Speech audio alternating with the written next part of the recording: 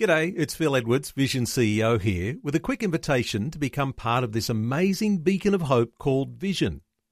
Together we can put our love into action to help people of all kinds build or rebuild their lives on the truth of God. Please consider the part you can play during our upcoming Visionathon appeal, remembering that it's your support that makes Vision possible, including this podcast. Audio on demand from Vision Christian Media. Today with Jeff Vines.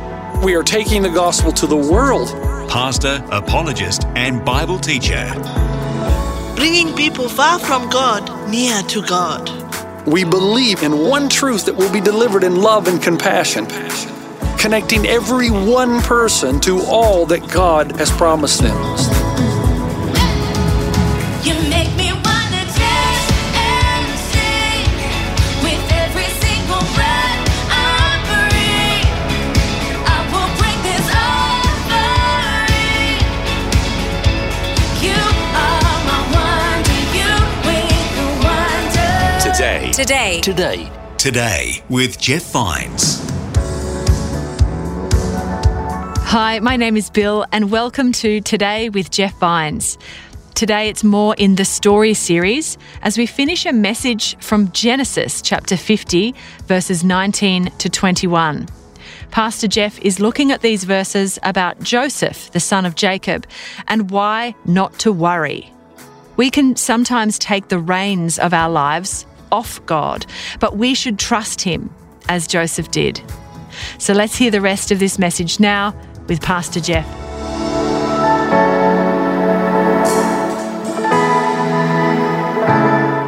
I want you to hear me on this. I'm going to try to build this story about Ham Pham, who was a translator for the American preachers in Vietnam. After the war was over, all the American preachers left. He was left behind. The Viet Cong arrested him and put him in a war camp. Horrific situation. I mean, they tortured him. They forced him to read Engels and Marx and tried to brainwash him out of his faith in God into atheism. And they would torture him, and they told him, we're going to torture you till you renounce your faith. And he was a young boy at this time, young man translator. They would even bring him plates of food after he was hungry, and it would be human excrement. One day, he was so depressed, and he writes this in his book. This is how we know. He says, you know what? They successfully had brainwashed me. I'm thinking, I'm in this hellhole. I mean, if God is real, why am I still here? Why would he not take me out of this prison? And he said, you know what? Tomorrow morning, I'm going to wake up and do something I've never done since I became a Christ follower. I'm going to wake up tomorrow and I'm not going to start my day with prayer. I'm not going to pray at all. And he woke up the next day and he did not pray. And that same day, the commander of the war camp put him in charge of cleaning the latrines. As he's cleaning the latrine, he looks over in a waste paper basket and he sees a wadded up piece of paper with human excrement on it, but it's written in English. And he had longed to read English again. It had been a long time. So he took that piece of paper and cleaned off the human excrement, put it in his pocket. Later on that night, it was Romans chapter 8. The commander of the war camp had been using the Bible for toilet paper. And he says in his book, the first word he read, if God is for us, who can be against us? Nothing can separate us from the love of God. He will work all things together for his good, for those who love God and who are called according to his purpose. He says in his book, he dropped to his knees and began to weep. And he said to God, God, you wouldn't even let me go for 24 hours. In one of my favorite movies, Shawshank Redemption, there's a line that says, get busy dying or get busy living. He decides to get busy living. He's going to try to escape with 50 others. They start building a boat. The Viet Cong come to him and say, hey, we hear you're trying to build a boat. Are you trying to escape? And he says, no. Then he gets back to the barracks and says, here I go again, God, trying to run my own life when you've shown me that you're in charge the whole time. If they come again and ask me if I'm building a boat, I'm going to tell the truth. I am not going to bear false witness. They come 1 hour before they're ready to take off. And they say, we hear you're trying to build a boat. Are you trying to build a boat and escape? And he says, yes, I am. What are you going to do? You going to put me back in prison? They said, no, we want to come with you. And the two Viet Cong, he writes in his book, if it wouldn't have been for these two men who came with them, who were experienced sailors, when they hit a ferocious storm, the boat would have capsized and all would have been lost. But because they navigated the seas, they were all saved in the end. Now here's my point. You are not smart enough to determine right and wrong. Now I want to say something to this generation between the ages of 19 and 30. I love you, first of all. I do. And I've got great confidence in you because you love social justice, and I'm all about that. I love you. Every generation makes a mistake. Here's yours. You think you're smart enough to determine what is right and what is wrong, and you're not. Stay with me. What do you mean by that? You don't think right and wrong are absolute categories. You think you get to determine what is right in any given situation because you've been taught that. But that makes life unlivable. For Joseph, think about what he could have done. Well, I am in charge of Potiphar's house. I mean, after all, I am the slave. So if Mrs. Potiphar wants me, who am I to deny her? We are, after all, two consenting adults. And we're not really hurting anybody. Yes, you are. You're hurting God because God said, don't do that. These are stolen waters. This is a married woman. She does not belong to you. And Joseph says, how can I do this great wickedness and sin against God? Not sin against Mrs. Potiphar, but sin against God. Joseph never put himself on the throne. He stayed off God's throne. Let me help you get very simplistic with this so we make sure we're on the same page, and I'll move on. You go to Denny's. Okay, there's your first moral violation right there. But you go to Denny's, and there's a sign on the door that says, kids under 14 eat for free. You got two kids. They're over 14, but they look under 14. The waitress asks you, are your kids under 14? You say yes. You go in, you get 2 free meals. And I see you later, and you tell me the story, and I say, you did wrong, you lied. And your response is this, yeah, but Denny's doesn't need my money. First of all, you don't know that. You're not omniscient. What if there's a manager working at Denny's who's, if he doesn't match his quota, he's going to be fired, and then he loses his job, and he can't feed his family? What about that? What if everybody did what you did that came to Denny's? You're not smart enough. You're not omniscient. You can't know what possibly is happening all around you in every situation. That's why God says, here's the rule, follow it, obey me, even if it costs you. I know what I'm doing, and I know every side road and side issue that you don't. That's exactly the way Joseph lives his life. And the serpent still whispers into everybody's ear when it comes to stealing, killing, coveting, whatever. Did God really say that? Is that what he really meant? The other way that you get on God's throne that Joseph never did is you take your inordinate worry.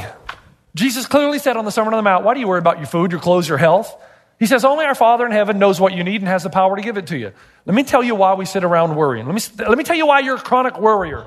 Excessive worry comes when you think you're absolutely certain what has to happen and you're afraid that God will not get it right. You're here and you want to get there, but you think you only know one way to get there, one path to get there, and if you get off that path at all, you think God's not doing his job, so you got to take back the reins.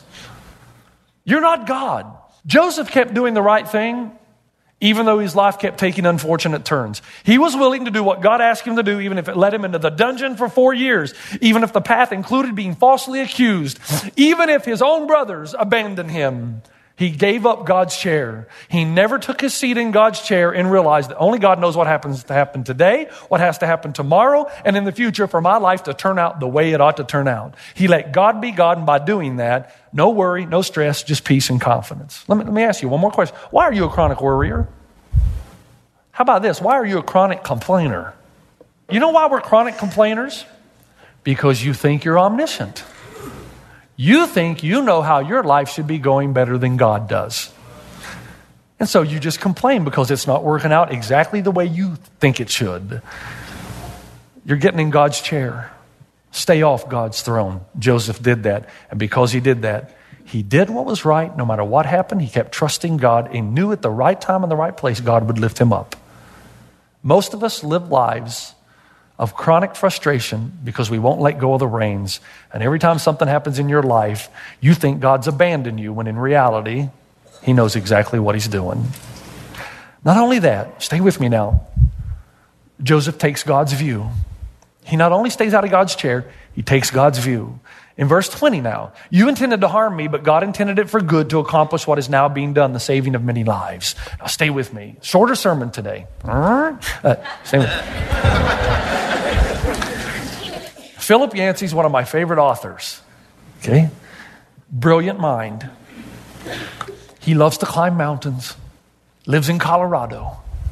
And he says this in his book, Rumors from Another World. I believe that's the title. He says, climbing mountains presents a constantly shifting point of view. Climbing mountains presents a constantly shifting point of view. I go out behind my house and I face a wall of granite thousands of feet high, he says. Daunting and overwhelming. But as I got closer to the wall of granite, I see a thin path that goes around the mountain and the seams.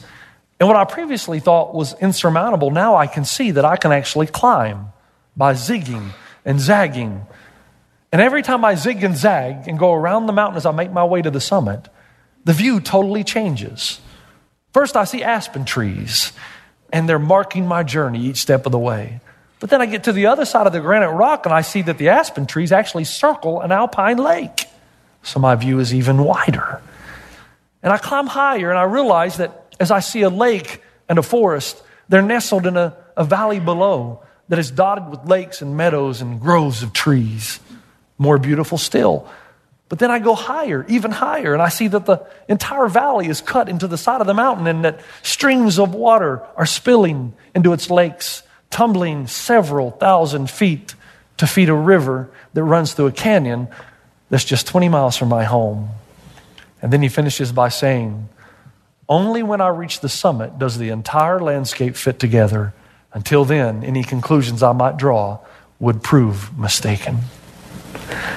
You hear what he's saying about your life? He's saying you have no idea the twists and turns of your life. You have no idea if they're appropriate or not appropriate until you get to the summit and you look back and you say, oh, now I know why I had to come that way, because that is the way that leads me here. That's what Joseph did so well. He said, you intended to harm me, but God intended it for good. You know what he's saying? He's saying, I'm not smart enough to know what God is doing in my life all the time. Think about it. Most people live with these two options. They pit the valley and the mountain against themselves. In their mind, here's their theology. My life is good, therefore God is good. My life is bad, therefore God is bad, or he's abandoned me. That's how most of us live.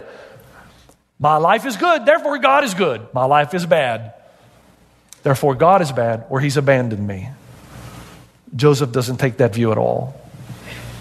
To him, there's another view.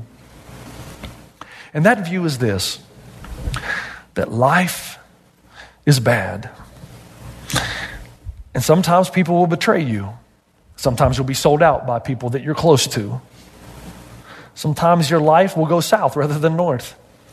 Sometimes things will not work out the way you hoped they would.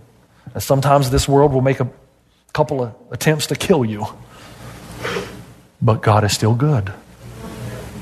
And he's good because he will take all of that winding road and get you to the place that he wants you, that you want to be. But you've got to trust that he knows what he's doing and admit your lack of omniscience. Joseph says it can be both. And one day that we'll all reach the summit. Hey, this theology about my life is good, therefore God is good, really? Baptism of Jesus. Recorded in all four Gospels. God comes down, this is my beloved Son in whom I'm well pleased. So, okay, Jesus has done something good. God says, I'm pleased. What is the next thing that happens in Jesus' life? He's escorted into the wilderness for 40 days and nights. And the devil comes after him. I don't think it's any mistake that those two stories are placed side by side. The Bible understands evil and how complex it is. But it tries to say to every single one of us, you don't know everything. Everything that happens in your life, God is winding you around the journey of your life to get you to the summit. In fact, listen to this. You may have the same goal for your life that God has for you, but seldom will the path to get there be the same. You might have the same goal. Seldom will it be the same. Somebody has said, our face shows grief but not despair. Our head, though bowed, has faith to spare. And even now we could suppose our thorns will somehow yield a rose. Our life with him is full of signs that God writes straight with crooked lines. Dark clouds can hide the rising sun and all seem lost when all is won. You know, the best part of this story of Joseph is you cannot muck up your life. What do you mean? Oh, you can make some mistakes, yeah. And you'll suffer the ramifications. You can sin against God, yes, and you will suffer the results. The Bible does say, don't be fooled. God is not mocked. A man reaps what he sows. Yeah. But at any point in time that you say to God, I want to back on the path to reach the summit, God takes all those mistakes you've made and redeems them and actually ends up using them to accomplish ultimately his good in your life. That is amazing. No other story in ancient civilization offers you that. You mess up at any point in life when you say, I'm back on the path. God says, okay, I'm going to redeem, I'm going to restore. And I'm going to take all that was meant for evil by you, your friends, or anybody else, and I'm going to use it for my purposes. If you'll just trust me that I'll get you to the top. This is the end. He stayed off God's throne. He took God's view, and finally, he reflected God's love. He says to his brothers, don't be afraid, brothers. I will provide for you and your children. And he reassured them and spoke kindly to them. How do you do that? Now, this is the end, and I need you to really focus. This is the end. It's not the fake end. It's the real end. How can Joseph do that? His brothers, they betrayed him, man. They sold him out. They just soon he'd be dead. I mean, and he forgives them. How can he do that? How can he show them the love of God and say, don't be afraid. I'm not only going to forgive you, but I'm going to provide for you so that you live, and I'm going to provide for your children. How can you do that? Because Joseph knew something. Joseph knew that whatever they had done to him, he had done worse to somebody else. You want to take the person who's wounded you and smack them around the woodshed? Who's going to smack you? I mean, whatever they did to you, you've done worse to God, I guarantee it. So unless you're willing for God to smack you around, you better be careful about smacking somebody else around. When you think about it, folks, you've got to let it go. It's like Lord of the Rings. You remember there's this powerful ring. And the ring of power is what it will take to defeat the Dark Lord. And even though it's in the interest of justice, the problem is, if you take the ring of power, you're not strong enough to deal appropriately with its power, so it ends up poisoning you. So you might defeat the Dark Lord, but in defeating him, you lose because you become the Dark Lord. And the only thing to do in Lord of the Rings is to take the ring of power and do what? Throw it into the fire. What a great metaphor for forgiveness. Somebody offends you, what do? You want to exact revenge. I've seen the Schwarzenegger movies. I'll be back. I know what you want to do. You want to go and exact. And there's a part of you that, you know what? You can do that. The Bible says, vengeance is mine, saith the Lord. What does that mean? Get off my chair, God says. Get out of my chair. That's my job, not yours. You forgive and go straight and go forward because I'll use it all to redeem you. But you've got to forgive. If you don't forgive and you start exacting a plan of revenge, the poison they brought into your life now becomes your life. And you become the poison one. And you become the Dark Lord. And the cancer starts to grow in you. And you become the very thing that you detested. I meet people out here in the parking lot every weekend, and they tell me their life story. And I'm okay with that, but my answer is always the same. Get up, get over it, get going. That's the only thing I can tell you. I mean, I'm sorry that it happened to you. I am, and I can't possibly understand, but I can tell you this. You only got one choice in this. Get up, get over it, get going. That's what God tells. God tells you that because he loves you. You got to get rid of it, man. Otherwise, it's going to poison you, and nobody's going to like you. It's why I say that God created your anatomy the way that he did. Your nose on the front of your face, your eyes on the front of your face, your ears point forward, your feet more, your knees. There's only one part of your anatomy that's on the other side. And that just proves that some things are meant to be left behind. And that's you, and that's me. You've got to forgive. You've got to forgive. Now, for Joseph, he knew that it takes enormous humility and enormous confidence to love your enemies. Humility in the fact that you know they've not done anything to you that you haven't done to somebody else or to God. Confidence that even so, whatever they did to you, God will use that, redeem it, and use that to shape and form you to get you from here to there, the destination that both you and God want you to arrive at. And so what happens? Let's end this together now. Had all this not happened, Joseph would have never been able to save the Israelites. Everything that happened in his life, God took it. Mistakes he made, mistakes others made, his life going south, God uses it. Now, let's think about how uncanny this is. The Israelites would have been extinct by the famine had God not used Joseph. But Joseph was rejected by his own. He was sold for monetary gain. His robe was covered in blood. His father wept and turned his face away. He does good and yet he suffers for it. He sees the predicament as the will of God, and through one man an entire people are saved. Does that remind you of anybody else?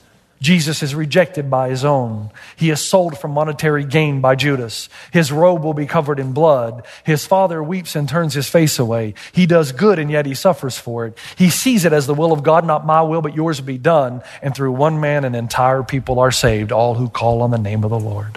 You cannot go through the Bible in any narrative without seeing underneath the story of redemption. Okay, here's how I want to end. This is the real end. Kevin Durant. All right. This past week, MVP. Now, I don't even like the Oklahoma team, especially because Dane does like them. But I respect Kevin Durant. I know enough about basketball to know this guy has ice in his veins. Man, when the game gets tough, he gets tougher. He's amazing. In my opinion, he is the best basketball player right now. All around, he is the best. Doesn't matter what I think, though. I'm just telling you from my opinion, he's the best. He's MVP. He received his award this past week, and he gave what I think is one of the best speeches I've ever heard by a young man. He thanked everybody that he could think. I mean, his grandfather, his brothers, his dog, everybody got gratitude. And the word on the street is, and I don't know, and I don't want to judge Kevin at all. I don't know enough about him. The word on the street is he's a Christ follower. But the media, you never know. But the word on the street is he's a strong follower of Christ. Let's give him the benefit of the doubt. In his speech, he thanked everybody, and then he looked at his mom. And he said, Mom, I don't think you know what you did. And he began to weep. You had my brother when you were 18 years old, and then I came along. The odds were heavily stacked against us, a single parent with 2 boys, by the time you were 21 years old. Everybody told us we were not supposed to be here. We moved from apartment to apartment by ourselves. And Mom, one of the best memories I have is when we moved into our first apartment. We all sat in the living room with no furniture, and we hugged each other because we thought we had arrived. Mom, when something good happens, I always like to look back and ask the question, what brought us here? Mom, you woke me up in the middle of the night in the summer times, making me run up that hill, making me do push-ups, screaming at me from the sidelines during my games when I was 8 or 9 years old. We weren't supposed to be here, Mom. You made us believe. You kept us off the street. You put clothes on our back and food on our table. When you did not eat, you made sure we ate. You went to sleep hungry. You sacrificed us for us. And lowering his glasses, he looked at his mom and said, Mom, you're the real MVP. And there's a standing ovation. Here's what I've learned in my life. The harder life is for you, the more greatness you tend to achieve. I don't know why, but in some respects, pain is a gift. Not in all of them, but in some it is. Show me people who have accomplished a great, and I'll show you people who have experienced great trial. Kevin Durant is one example of many. But the way you're going to respond to the twists and turns as you head up toward the summit will greatly depend upon you really believing, is there a God story? Is there an upper story and the lower story of my life? If you say no, then everything will be meaningless, and you will fight and kick and scream, and you'll be a chronic complainer. But if you know there's an upper story and God's hand is always on you, you'll be like Joseph. You'll stay out of God's chair, and you'll do the right even when you suffer for it. And you will take God's view, and you will trust no matter what happens that God is in control, and he's going to get you from A to B, only he's going to do it his way. And because of that, you'll be able to, the first 2 are prerequisites for the third, you'll be able to give grace and mercy to others because you'll know God has given grace and mercy to you. Amen? Father, I thank you so much for the power of a narrative. I thank you so much for the story of Joseph. I praise you right now for the moms in this room. The moms, if it wasn't for their sacrifice and their love for us, so many of us would never, ever have come to the place that we are right now. That you used moms. They were part of that road that we traveled to shape and mold us, to give us a view of God, a hope and a future for eternity. I thank you for them. But Father, I thank you that you never let us go, that you're always with us. No matter where we go in life, no matter how bad life gets, our hope is in you. And we know that you are able to redeem even the worst of our mistakes, and even the worst of what the world's tried to do to us, beating us up. You're able to take it all, redeem it, restore it, and use it for your good. Give us faith, oh God. Give us a trust that is without borders. No matter where you lead, we follow in Jesus' name. Amen. You've been listening to Today with Jeff Vines. Next time, we'll bring you a new message from Pastor Jeff. You can listen to more messages like this. Just search for Today with Jeff Vines wherever you get your podcasts. You make me wanna dance and sing with every single breath I breathe. I will bring this offering.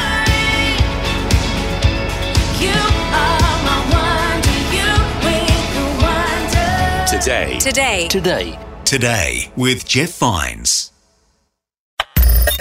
Thanks for taking time to listen to this audio on demand from Vision Christian Media. To find out more about us, go to vision.org.au.